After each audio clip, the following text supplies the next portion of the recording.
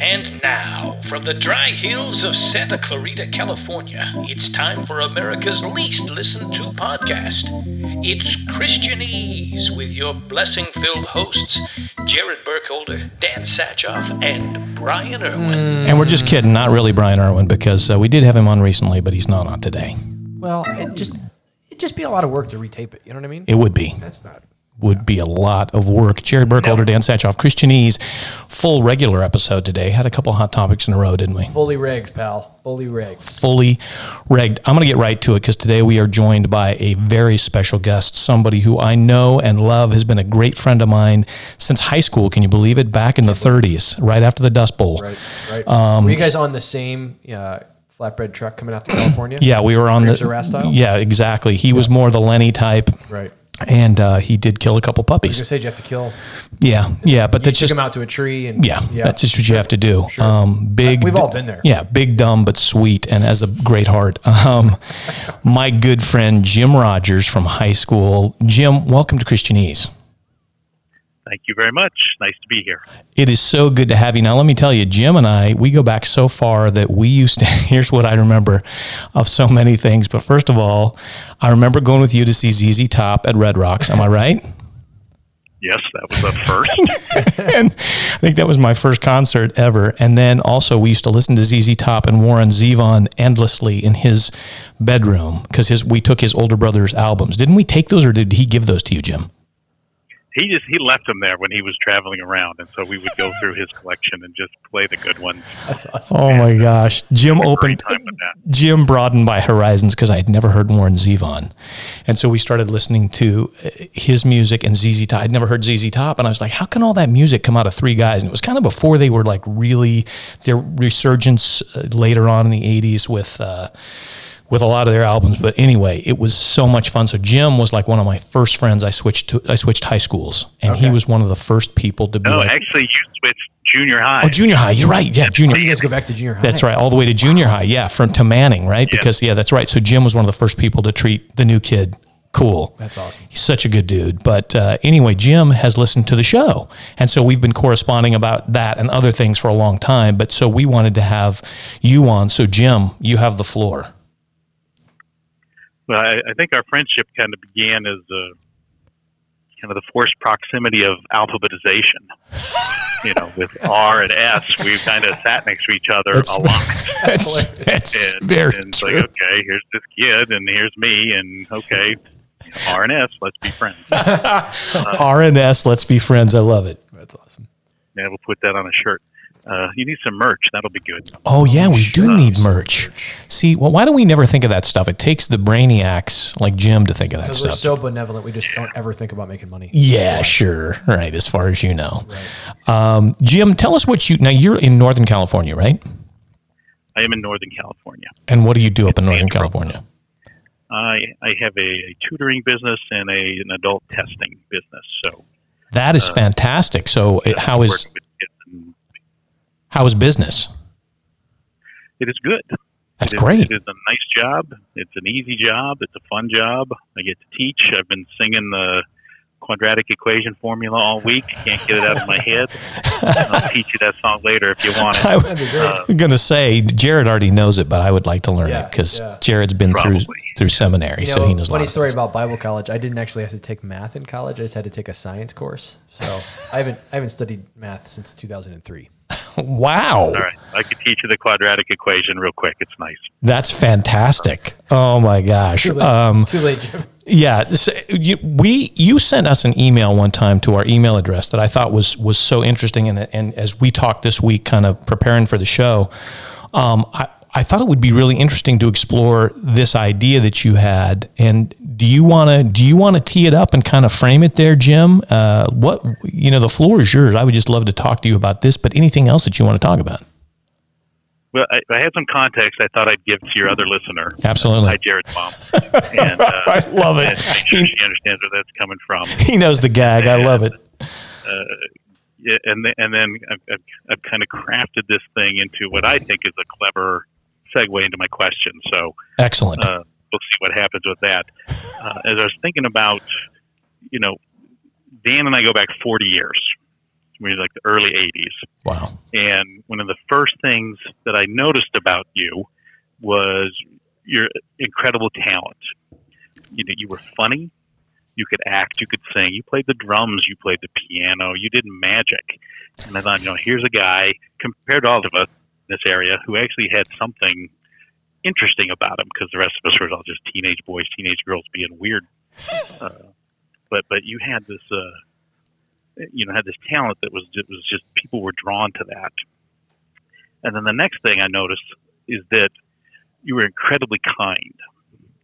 I was a talentless, 13-year-old, and I remember when you started a band. Do you remember this? When you tried to start a band? That's right. And you had Jeff on the trumpets and people singing and doing things, right?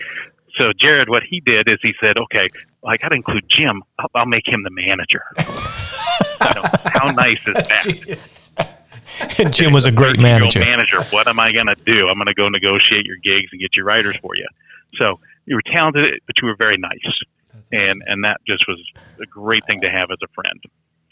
And then what led me into thinking about my question is, you're one of the people I admire because even from that age, you knew what you were going to do. If you went back 40 years in a time machine, Jared, and asked Dan, what are you going to be doing when you're grown up? He would say, I'm going to be an entertainer. I'm going to be in Los Angeles. I'm going to be in Hollywood. That was it. And you did that. I mean, you had this laser focus of thing. You went to a college that had performing arts. You pursued your dream. You did amazing things just to get there. I, on the other hand, kind of have things happen to me. And I was thinking comparatively, I can't think of a single major life event that I actually made a conscious decision, that's what I want to do. Interesting. It just kind of happened. And, where I ended up, what I'm doing, I got a wife, 26th anniversary this week, which was kind of fun. Congratulations. 2 great kids. Thank you. And I'm completely happy with where I ended up, but it just all just kind of happened. So this is going to lead somewhere eventually. Stay with me. That's great. Okay? You're doing great. I grew up a Lutheran. Okay. Jared asked me why I was Lutheran. Hey, Jim, just a random question. Why would you say you were Lutheran growing up? I don't know. My parents took me to a Lutheran church. And we had a great youth group, and I liked the people. I'm still friends with a lot of them. We had a really dynamic pastor. It was a lot of fun. So when we moved to California, it just so happened that the closest church to us was a Lutheran church, so we went to this Lutheran church. It's a small church. It's got a organ, piano, choir, and when they want to jazz it up a little bit, Terry will plug in the electric bass, and Pat will play the flute. That's awesome. But that's about it. Jazz flute, Jim, or just regular flute? Nope, just a regular flute. Okay, all right. About 6 miles away, there's another Lutheran church that is huge comparatively. They have a sound system. The pastor is mic'd. They have a full-on band, drums, electric guitar, electric bass, horns. It's just a completely different situation. The hymnals are the same. The message is the same. The atmosphere is completely different. So that started me thinking about some things. Getting to my point then is you've said on the podcast, Dan, you came into your faith late in life. Mm-hmm. I'm assuming that you didn't just kind of fall into it. It was something you thought about. It was something you deliberated and you made a decision. This is what I want to do. You just didn't wake up one morning and say, I'm a Baptist. That's right. You made a decision. Right. And that's because of your personality. Jared, from what I've heard from you talk about on the podcast, I'm assuming you had the same kind of progression. It just didn't happen to you. You kind of knew early on this was going to be what I was going to do. Right. So my question is, let's say there's a person named Rodney in Omaha, and he accidentally downloads your podcast. Before he notices his mistake, he's listened to a few episodes. And he was looking for Adam Carolla, but he finds us instead. Yeah. But the message resonates with him, and he thinks, there's a hole in my life, and maybe if I have a relationship with God, that will take care of things. So I need to start looking into this. So he gets a phone book, and Dan, you can explain to Jared what a phone book is. Right. Thank you. No, I saw it on one of the Naked Gun movies. I know what's going on. You did? Okay, good. So he looks, and there's 16 pages of church, and he thinks, okay, do I pick the one that's got the best ad? Do I pick the one that's the biggest? Do I pick the one that's the closest to me? Do I pick the one that has the best band? Do I do Methodist, Catholic, Baptist, American or Southern Baptist, Lutheran, Evangelical, or Missouri Synod? And it kind of thought, this is a person coming into faith for the first time, like Dan, who didn't have any guidance. It would be like me trying to buy toilet paper. Right. I cannot do it because I stand in front of the stuff and there's just too many things to pick from, and I don't know the difference between them. So you've just opted to go without toilet paper. I agree. Good call. Yeah, so I have to call my wife literally and say, which ones do I get? And she tells me. Which flavor? I love it. That's so great. So I thought my question to Dan was, what was it that led you to, is it Grace Baptist? That's right. That name of your church? Yeah. What led you there? And then Jared, more broadly, if you have a person who is coming into faith for the first time, what could you tell them about finding the place that's right for them? Is that a decision somebody should make? Is that something they should let happen to them? And I'll take my answer off the air. Long time listener, first time caller. That was the best setup of any question we ever That had. was the best, man. amazing. You need to write our show from now on. I think you need to produce our show. Would you manage our show? Yeah. Would you be our manager, please? Jim? I actually did have long-time listener, first-time caller on my thing, but Dude, first I'll of be all, your okay, good. I'm glad you agreed. That's such a great and thoughtful question, and it's so good. I mean, that's why we love to have people on the show, because sometimes we can't because Jared and I, A, there's nobody who wants to come on sometimes. B, we can't schedule it. And C, sometimes people don't listen to the show, and so they don't have a good concept of what the show's about. I so appreciate that you have actually listened to the show. And to answer your question, for me, finding, it was weird. I don't know if I've ever told this story on the air, but my wife was the kind of the catalyst. I always identified as a Christian. Like in high school, if you would have asked me, Jim, was I a Christian? I would have said, oh yeah, I'm a Christian. But I had no idea. What that meant, because you went to youth group. I mean, I'm sure you had more of a basis. And it's interesting. You and I never talked about that in high school, I don't think, which is so fascinating to me. But you probably at least had some context for it. I had zero context other than I knew the Lord's Prayer. And I remember I did pray, but it was always praying for things and like, help me with this or that, or make this happen or that. It was prayers of supplication, I guess you would say, asking for things. Never really contemplating on what's God's will for this. Like I'm sure His will, if you assume He's God and He's sovereign and He knows everything, He's going to have a better handle on things than I am. But when I started dating my wife, I remember she asked me a question that kind of blew my mind. One of our first dates, she was like, "Hey, if somebody murders somebody, can they go to heaven?" And I was like, no way. Are you kidding me? That's Were you afraid that Jill was trying to murder you when she asked that? Yes, I was. I thought she was a serial killer. Yeah. There was a chance that I thought, maybe she was Lizzie Borden in disguise. Right. But Not the least of which was the big axe in her purse, right? Exactly. Yeah. Is that an axe in your purse, or you're just happy to see me? But so anyway, I remember we started going to Grace, not because it was Baptist. I didn't even know what really a denomination was either. I mean, I knew there were denominations, but I certainly didn't know the difference. We went, honestly, because Grace does an outreach for kids every summer called Summer Adventure Now, that used to be what everybody would call a VBS, a Vacation Bible School. So our kids would always love to go to that, and it was really fun. And it was a fun experience. And of course, as a parent, Jim, you always want the best for your kids. You want to give them a good underpinning, a good foundation. And a lot of times people are kind of drawn to, well, I guess I should start with God. They should know who God is, whether you even know who God is or not. But you're like, well, my kids should probably have that. It's funny how people gravitate to that. I'll see people who come to Summer Adventure, Jared, and they're like, they really don't know anything about God, but they're just like, well, we should do this. Right. Yeah. Probably sounds like a good thing to do. Yeah. So that's how we got drawn to Grace. And then after a while, I kept hearing things that resonated with me. And the main thing was, of course, before this, I had a Bible study with my brother-in-law. So that's kind of where I first heard that, it's not about how good you are.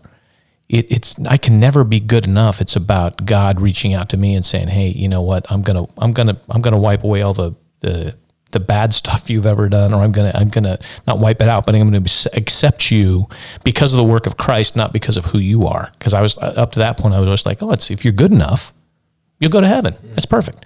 You'll have eternal life. But so for me, it was just actually, I was blown away because I'd never really read the Bible. So the fact that these people opened the Bible and read from the Bible, and then I could see that this stuff that was written thousands of years ago was actually relevant to what I was going through in any given situation, it blew my mind. It's like, that's weird. How is that happening that is relevant to me? And Jared said that in a recent podcast that, the things we have in common with people in Nigeria or somewhere as Christians probably transcend and are greater than that of somebody we would know even here. Yeah. In the U.S., So for me, that's the answer, Jim, is I just kind of went somewhere because my wife suggested it, and I was like, that sounds like a good thing. But over time, I heard what was truth, and I don't know that I ever have thought about, it's a Baptist church. I mean, I say Grace Baptist because that's what it's called, but I don't even know that we stress the Baptist part of it. I'm sure there's some people who do. But Jared, go ahead, take your... I think more broadly, it's helpful to think about the umbrella of evangelicalism. Right, so there's Roman Catholicism, there's Mormonism, there's Jehovah's Witness, and some of those kind of fold themselves under the umbrella of Christendom, which is a really big and broad umbrella. And actually, if you get into the weeds of some of those different sects or religions, you're actually going to find substantive differences that put them at odds with each other. So they couldn't both be true. But under the umbrella of what's called evangelicalism is Christianity that believes the gospel of Jesus Christ is what causes us to be saved from our sin. And so under evangelicalism, you have Lutherans, you have Presbyterians, you have Charismatics, you have Baptists, you have non-denominational, you have the Southern Baptist Convention, which is huge. And I think the way to think about it is if they believe the gospel of Jesus Christ, if they believe that salvation happens by grace alone, through faith alone, not based on what we could do, we're not incrementally working our way to God in order to earn salvation, but salvation comes with the free gift of what Jesus did. Believing that, brain farts, dude. That's okay. I'm having these brain farts. Well, I think it's the mushrooms you did before we started the podcast, perhaps. I've started taking statins, and apparently you have memory loss with statins. I've been taking them really? for 3 weeks. Jeez. By the way, while you gather your thoughts, I just wanted to tell you, Jim, we're broadcasting remotely from Jared's estate today. And the thing I like best about as I drive down Jared's street is there's actually a purple garage with a unicorn painted on the front of it. Hand-painted by the owner. Yeah. Nice. Right. So that's the kind of art you don't get in a lot of. That gives me a great sense of peace. Anyway, is that giving you a second to gather? Okay, good. So under the umbrella of evangelicalism, churches that believe the gospel, there are differences of maybe how to do church or of emphasis. But what they all agree on is the big stuff, is how people are saved, how people are brought into the family of God, how that sin issue is taken care of. And so some of the different flavors then, be it Lutherans or Methodists or Presbyterians or non-denominational, is really just, I think a lot of them would say this, right? So I'm going to go to a conference in April. There's going to be like 7,000 pastors there, tens of 20-some denominations represented there. But we're all coming together. The conference is called Together for the Gospel. We're all coming together because the thing that we cherish the most is the gospel of Jesus Christ. Now, if we were to start talking kind of in the weeds of ministry a little bit, Presbyterians baptize babies. They see an Old Testament precedent for that they carry over to the New Testament. Baptists don't baptize babies. They baptize people who profess faith in Christ, and they do it by immersion. So that's not a huge difference, but it's significant enough that it would be tough for us to kind of do ministry in the same context there. Thank you for that. Non-denominational people really just want to be kind of a catch-all, right? So they don't want some of those denominational distinctives or divisions. They just want to be defined by not being defined. Presbyterians have a little bit of a different way of governing themselves, right? So in the Baptist world, each church is self-governing. Presbyterians belong to a session and then a Presbyterian. There's kind of a national conference. It's the same with Lutherans, right? That provide oversight into individual churches as well. Interesting. So when you back up from all of that, if they're churches that affirm the gospel of Jesus Christ, then I don't want to trivialize it because there are some differences that people would believe very strongly, but ultimately it's a different flavor kind of thing. Right. So what I think is really cool about different denominations in evangelicalism is no one denomination captures the full essence and beauty of what God is like. Right. So 1 Corinthians 12. In 1 Corinthians 12, Paul talks about just the different gifts that God gives, and so it's really easy to want to all be a certain. He uses the analogy of the body. It's really easy to all want to be an eye or a head or something like that, but somebody's got to be the butt, right? I'm the butt. I admit it. I'm glad the you butt. said it because we all think it. Yeah. It's putting all those pieces of the body together that you actually have a whole body, right? Right. And And I think this is even true in terms of diversity. So it's really common that white people like to go to church with white people, and brown people go with brown people, black people with black people. And it's actually in the diversity of all those people together that the fullness of God's beauty is seen, right? God has an intention not just to save white people, but to save people from every tribe and tongue and nation. Right. And he doesn't have a preference for any one people group or culture. It's when all of those come together that the full breadth of his beauty is seen. So that's what I would say about denominations. Certainly there are differences that move from kind of the secondary or tertiary level to a primary level, because it would involve some kind of compromise about the gospel itself, or about the character of God or the character of his word. But when there are secondary, tertiary, quaternary differences. Wow, that's a big word. I don't know if that's a word. They're not insignificant differences, but they're not significant enough to actually cause us to divide from each other. Right. So even though people would meet and congregate in different churches, kind of with different practices, we would recognize that under the umbrella of evangelicalism, people who believe and affirm the gospel, there are different ways of doing things, right? And I think one of the things about just living in a broken world is it's hard for us to know things. It's hard to know everything with absolute certainty, right? We believe God has spoken very clearly that there is such a thing as absolute truth. Our apprehension of that sometimes is there's gradations of that. Yeah. So there are things that we would say we were willing to die for, like the gospel of Jesus Christ. Yep. And there's things that we can discuss amicably, Like baptism. Like baptism, right? But that still doesn't mean, if someone has a different conviction about that, they might have a congregation that affirms that conviction. Our congregation affirms that different. But it's not a deal breaker. It's not a deal breaker. And Jim, to answer the other part of your question, I would say just from my standpoint, again, this is somebody who's not been to seminary, and I'm not particularly, I'm getting to know the Bible certainly a lot more as I get a lot older, but I don't have a lot of education in it. But I would say for me now, having been through what I've been through, learning and hearing what I've heard at church, it would be, I would want to go to a church where somebody does open the Bible and read the Word of God, because otherwise then I would just think that, okay, it's just a guy, it's just a man, and I don't have confidence in men all the time and their ideas of things. So for me, if it were me now having the benefit of going to a church, I'd want somebody who opens the Word of God sometimes and looks at it and says, okay, here's what the Word of God says. How do we apply that? First of all, what's the context that is being talked about as somebody reads it? Because all that stuff was meant for, like, for instance, the letters that Paul wrote. There was a certain context of the people that he was writing those letters to. So we have to understand what that is so we don't get off track. And then also from there, how do we apply it to our lives? Right. So, Jim, does that feel like a satisfactory answer to your question, or not really? Yes, it does. And I had kind of a follow-up question then, is then, are the denominations more of like a human construct that, now I just lost my train of thought. Thanks, Jared. You're Jim, are you taking statins too? Yeah, that happens to Jared all the time. It's a human construct that is like separate from the Word and the gospel, and then do the rituals themselves become kind of exclusionary? We do it this way in our church. Well, in our church, we do it this way. In our church, we kiss snakes. Okay. Are they trying to one up or differentiate themselves and say, okay, no, we are the true and you are not?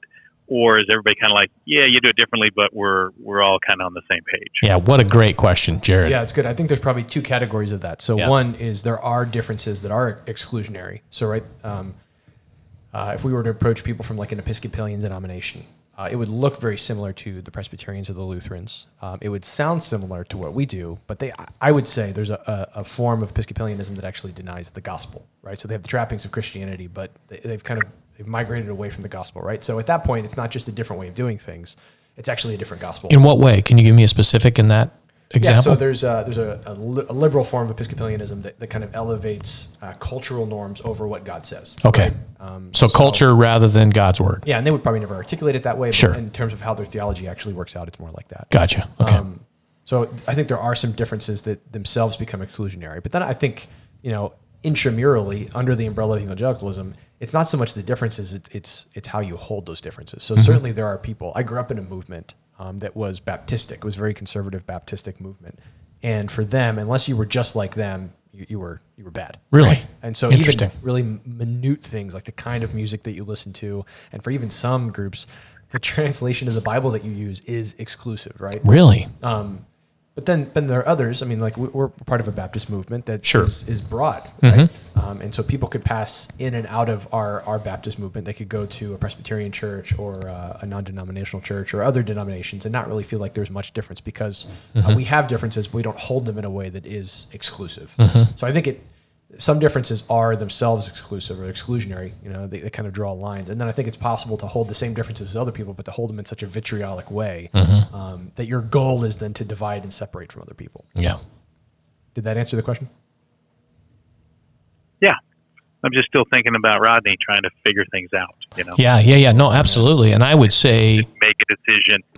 And I think this was kind of what your goal of the podcast was, I think, is to kind of strip away all the, you call it the Christianese. And to me, some of the rituals are Christianese.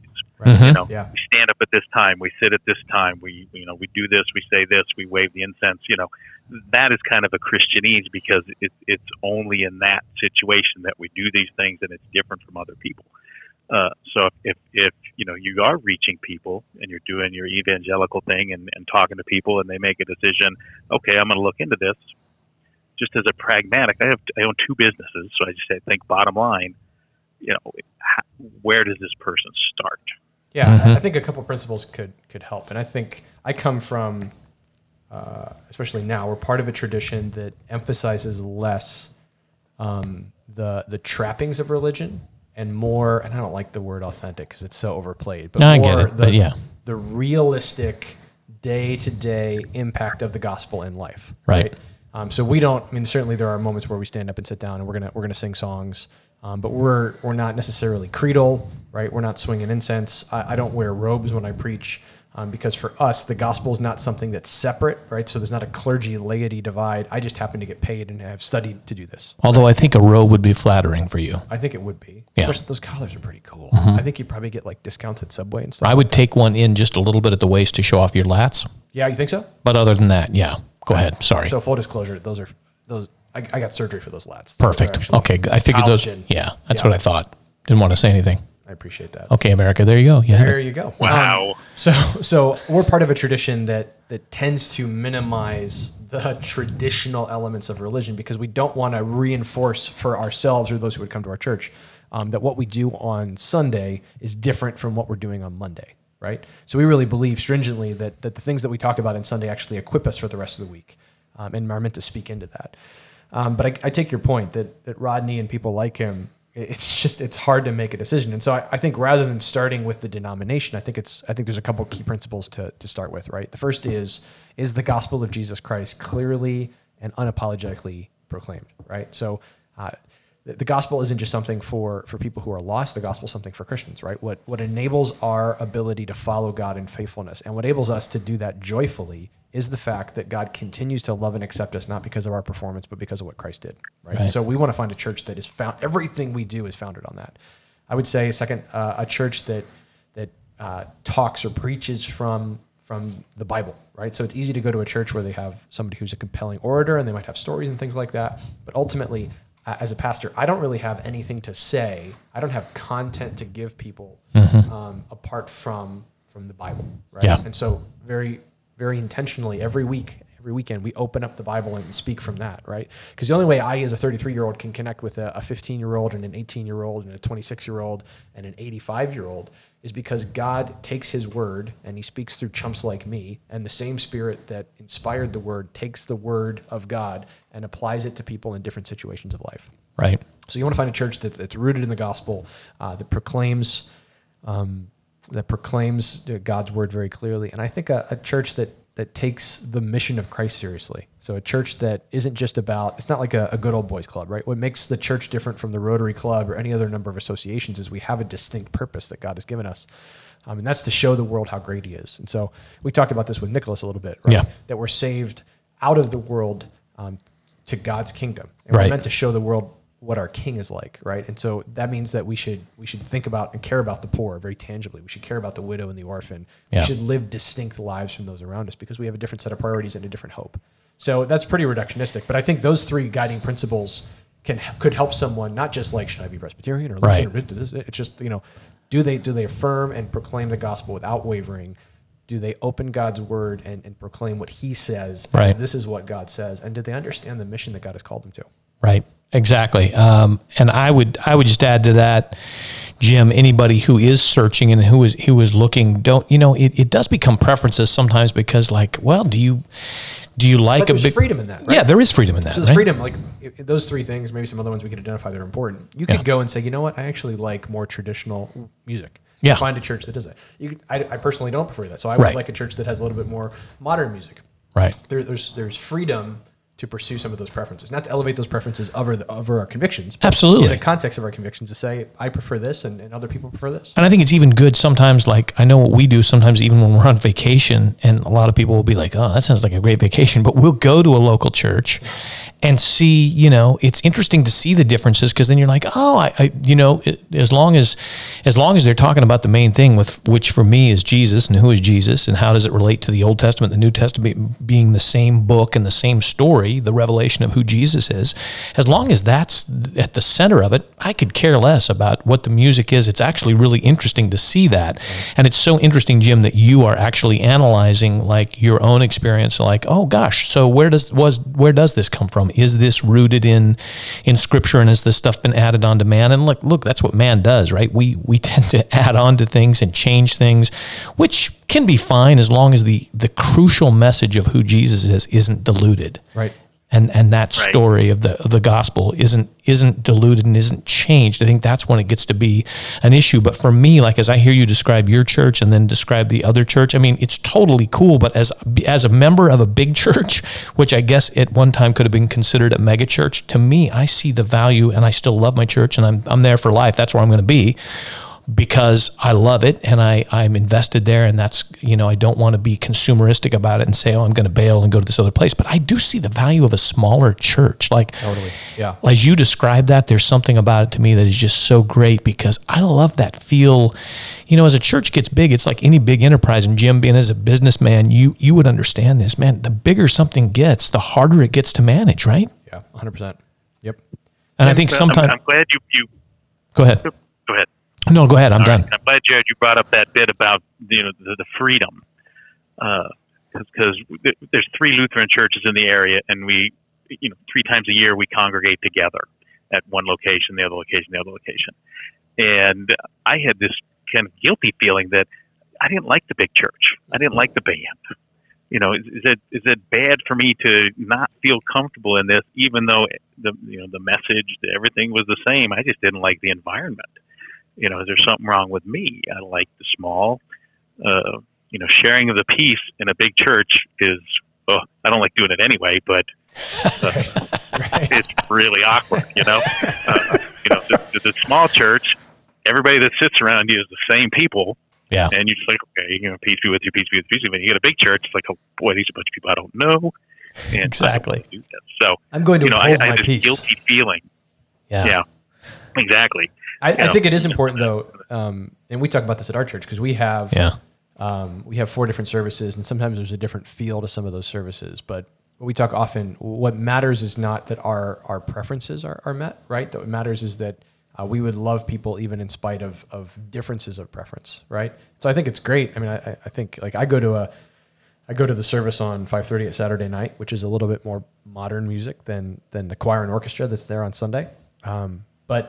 And this is sometimes hard for me, but I need to love the people who love the choir and orchestra, right? And I need to be willing to not have my love of different music be a hindrance to our fellowship. And that's the same for them. And that's the danger, I think, of the preferential piece to it, is it can lead us to elevate preference over conviction, right? And so I completely agree with you, Jim. I think we have the freedom there to say, I prefer this and I prefer this, as long as that doesn't become itself exclusive or exclusionary or a barrier to fellowship. Right. And I think both sides have benefits. Like sometimes a bigger church has more resources to do things like, as I've gotten older, it's become important to me to want to try to, how do you reach outside the walls of the church to do things to help others, but never just for the fact of helping them. You certainly want to help people, but you also want to make sure it's rooted in a platform for, hey, then how do I tell them about this information that I truly believe that for eternity is important for them to know. Sometimes bigger churches have some of those resources, but sometimes smaller churches are more likely to actually act on that and do it and put their money where their mouth is rather than just talk a good game. There's less an expectation that other people are going to do it. Exactly. Because to our point of the Christianese word of the day, we did one day this week. It was like, what was it, Jared? It's not my spiritual gift. You know, when somebody's trying to weasel out of doing something. Gosh, I'd love to help, but it's just not my spiritual gift. And so I think that's really good. But Jim, it's so great that you're thinking about this stuff, because again, I get back to this whole idea of Socrates, who said that an unexamined life is not worth living. And I think that's one of the goals. And I'm so glad that you've brought this up and you put some thought into this, because that's what we want to do with this is like, hey, all of us, let's think about it. No matter what your worldview is, maybe you're Christian, maybe you're not Christian. That's why we love having Brian on when he's on. And just continue to dialogue together. Right. And that's why we like talking to Nicholas, because Nicholas really was thinking through as we were talking this stuff. He wasn't just using talking points. He was really thinking. It made us really think. Right. And I think that's good, because so much of the time now in society, I don't think we're really thinking about what we believe. And if you examine it and you're like, okay, I still believe that, no matter what your viewpoint is, okay, well then at least you've looked at it. Right. Yeah. But it's really important to have those kind of things. And I think it's amazing that you're doing that. And I think it's amazing for your kids and your family that you're doing that. Because sometimes, you know, there are dads in a family or whatever, like, who are kind of checked out of that, you know? Well, I think for any one of us, there needs to come a point in life where we really stop and say, why do I believe this? Right. Do I believe it because it's true? Do I believe it because it's convenient? Do I believe it because I was raised in this? Right. And so if you were raised by atheistic parents somewhere, you need to ask that question. Yeah. If you were raised as a conservative Christian in Ohio somewhere, as I was, you need to ask that question. Absolutely. Because if something's true, it'll stand up to scrutiny, right? So we don't have to worry about asking hard questions of things, because on the other side of hard questions will be truth. Jim, in your life, have you found that as you've gotten older, now knowing this history that I know about you, has your faith, has it grown? Has it stayed the same? What's your experience with your faith from a young man to now? Interesting going through things with teenagers, and I don't know if yours gone through this, but they start to question. Oh, absolutely. And is this really true? Is this just historical? Is it, how come Christmas is the same as the pagan? Exactly. We're there right now. Co-opted, Yeah. And so, and it's fun to just talk about these things and think about it, explore it, find your own way. And, you try and guide them, but when they're 18, 19 years old, they got to make their own choices. And so, I've just always looked at my role as kind of setting it up as, you're going to make good choices. I'm going to help you make those choices, but ultimately the choices are yours, and we're going to love you no matter what. That's great. And when things become exclusionary, it's this or else kind of a thing. If you don't believe this, then you're this, and we're not going to bake a cake for you because you're two men. Right. That's like, okay, is that really doing what the gospel says should be done? Right. Or is it just something you think is important because it's you, So right. It's been evolving, questioning. I went through that period when I was a teenager. I thought I'd be a pastor because I loved my pastor and he was a great guy, and I thought, this is the guy I want to be. Wow. And then, things changed, and so it's been an evolution. That's really interesting. And it's never been a day where you're like, okay, I know it. Sure. For sure. Sure. It's always like, I'm just going to do my best. Right. I hope I don't mess up.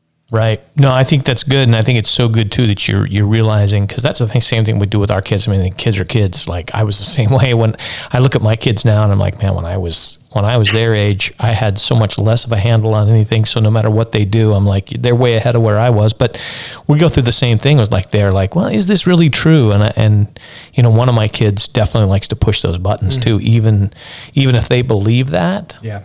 Or they don't believe that they want to see where I'm at with that. And I think the worst thing you can do as a parent, especially if you're a believer, is freak out, and because some kids like to take the opposite viewpoint no matter what. If you say the sky is blue, they're going to be like, no, it's red. Right. Or they figure out like, okay, this really this really pushes my dad's button. So I'm going to do this every time I'm angry, or I can't actually have this conversation with dad because he lost it. So I got to go find somebody else to talk to. Right. And the people who are watching, I mean, we always talk about there's a watching world who watches how you react to things. A friend of my wife's had an experience recently where they got into a theological conversation, and she knew how to push my wife's buttons because she was like, well, what if your son turns out to be gay? Then what are you going to do? Are you going to old gay son trick? Exactly. Yep.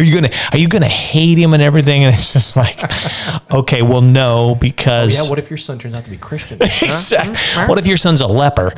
But and she was like, no, I'm gonna love my son no matter what. Now, if I believe what I say I believe, do I think that's the best path? And that's something that God would want? No, I don't. But am I going to turn my back and kick him out of the house? Yeah. And to your point, Jim, am I not still going to have relationship? Because that's the one thing with our podcast is we want to show that, like, once you end relationship with people, then you're done. Yeah. Yeah. That doesn't do anybody any good, because then the conversation is over. Right. And in my life, I've seen that many times the conversation is over 20, 30, 40 years. Right. I mean, this is the last time I'm going to talk to you. Exactly. We're done after this. Thankfully. But, thankfully. For everybody else. Jim, what else, man? I don't blame you for that. I don't know how you lasted 40 years with this guy. My gosh. It's been an interesting show to listen to, and you made me think. And this thing just occurred to me, and that's why I sent the email.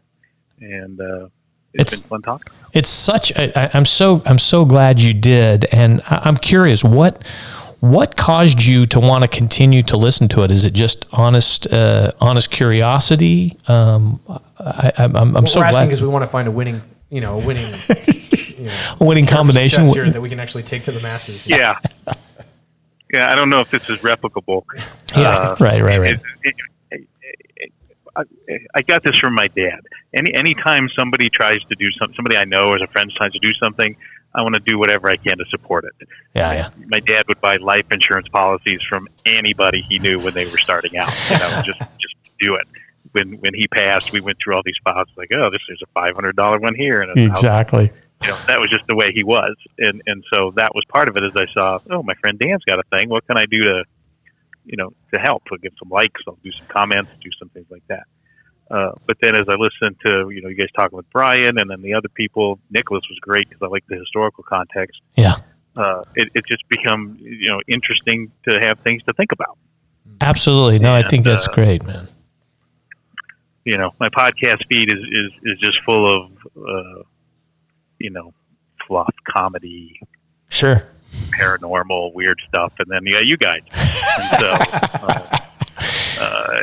so when I go on a walk and I got a new Christianese or a new hot topic, I'll pop it in and let's see what you guys have to say. So again, I don't think it's replicable, but I think your message is strong, and if you. I think this episode is going to double your listeners to 5. Absolutely, right easily, absolutely, maybe even 6. Yeah, no, I think it'll be good. Jared's clone and his twin brother will both listen to this one. I think. Yeah, including myself. Just hit up your family more, and you'll get them. Yeah.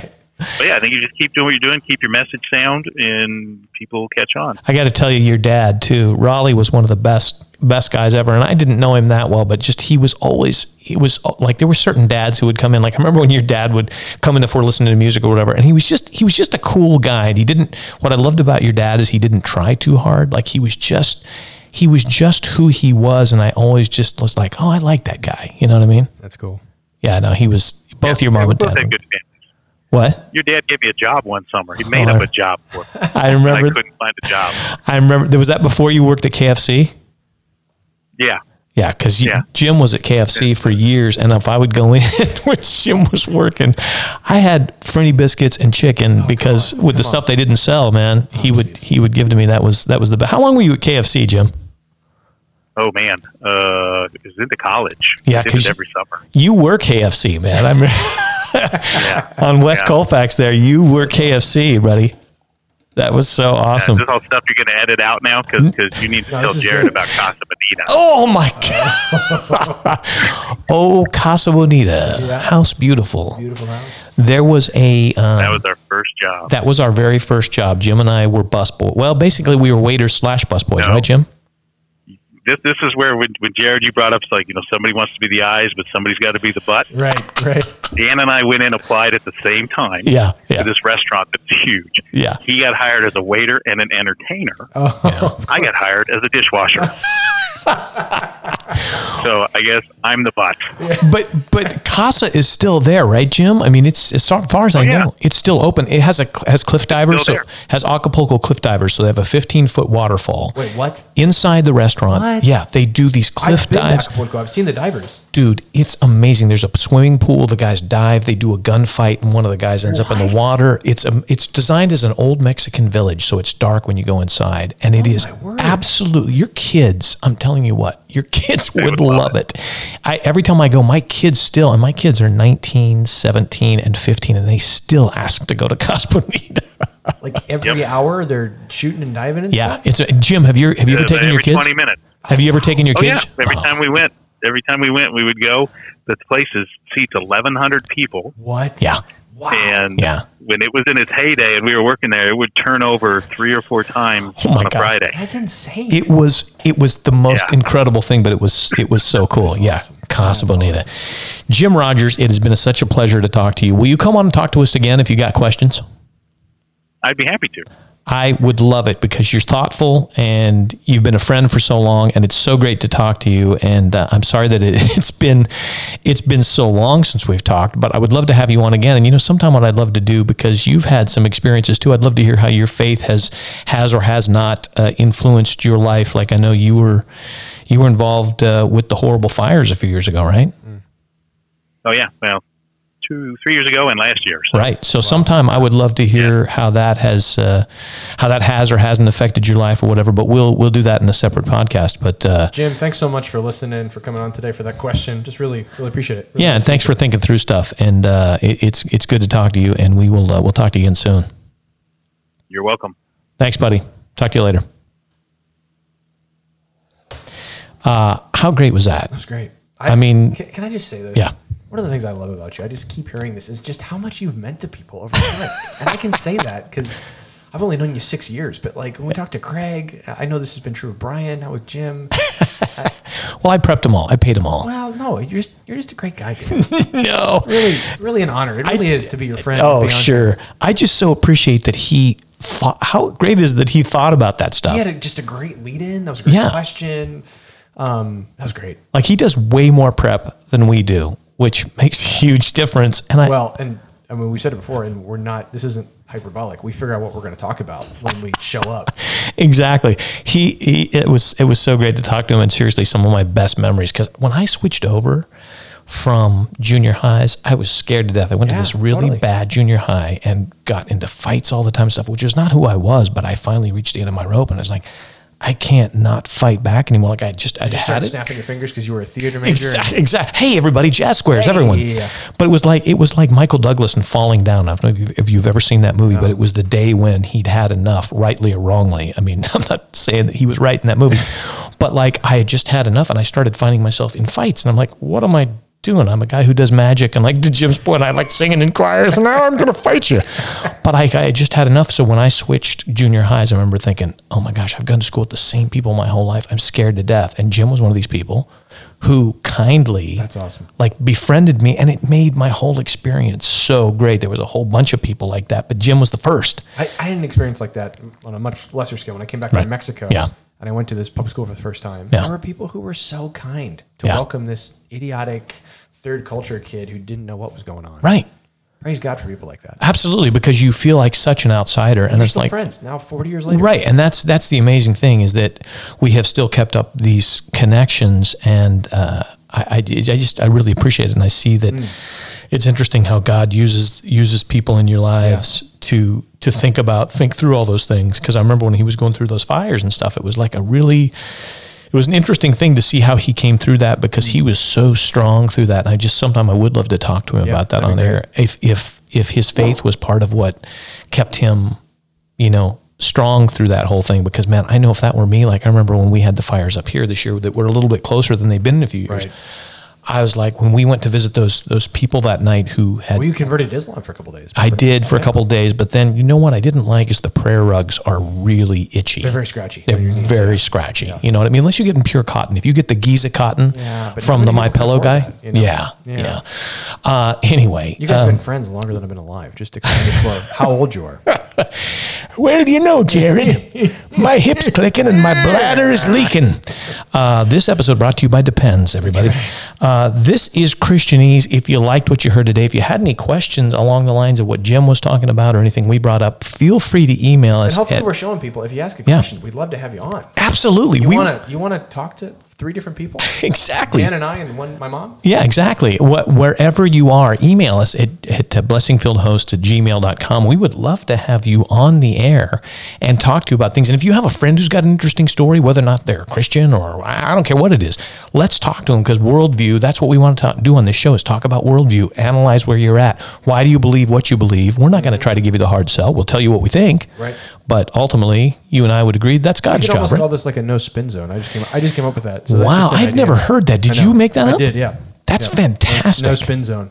No spin zone. So wow. So what if you started the whole show with like this? The no spin starts here. I like that. That's a good idea. I think that's good. Yeah, we could be like America's most trusted network. Trademark. You had to get the fart in on Fox News, didn't you? Whatever, MSNBC. All right, everybody. Coronavirus will take Jared out very soon. I'm convinced. God has given me a word of knowledge about that. Thanks for joining us. This is Christianese. I don't know why I just got to laugh, but I did. I think it's probably because I hit the wrong button. But you know what? It still works, everybody. Barb, take us out. That is Barb Stout on the organ, by the way. Right. Jim Rogers, thank you so much for joining us. Jared, thank you. Thanks, Dan. Appreciate you. We'll see you next time. Christianese.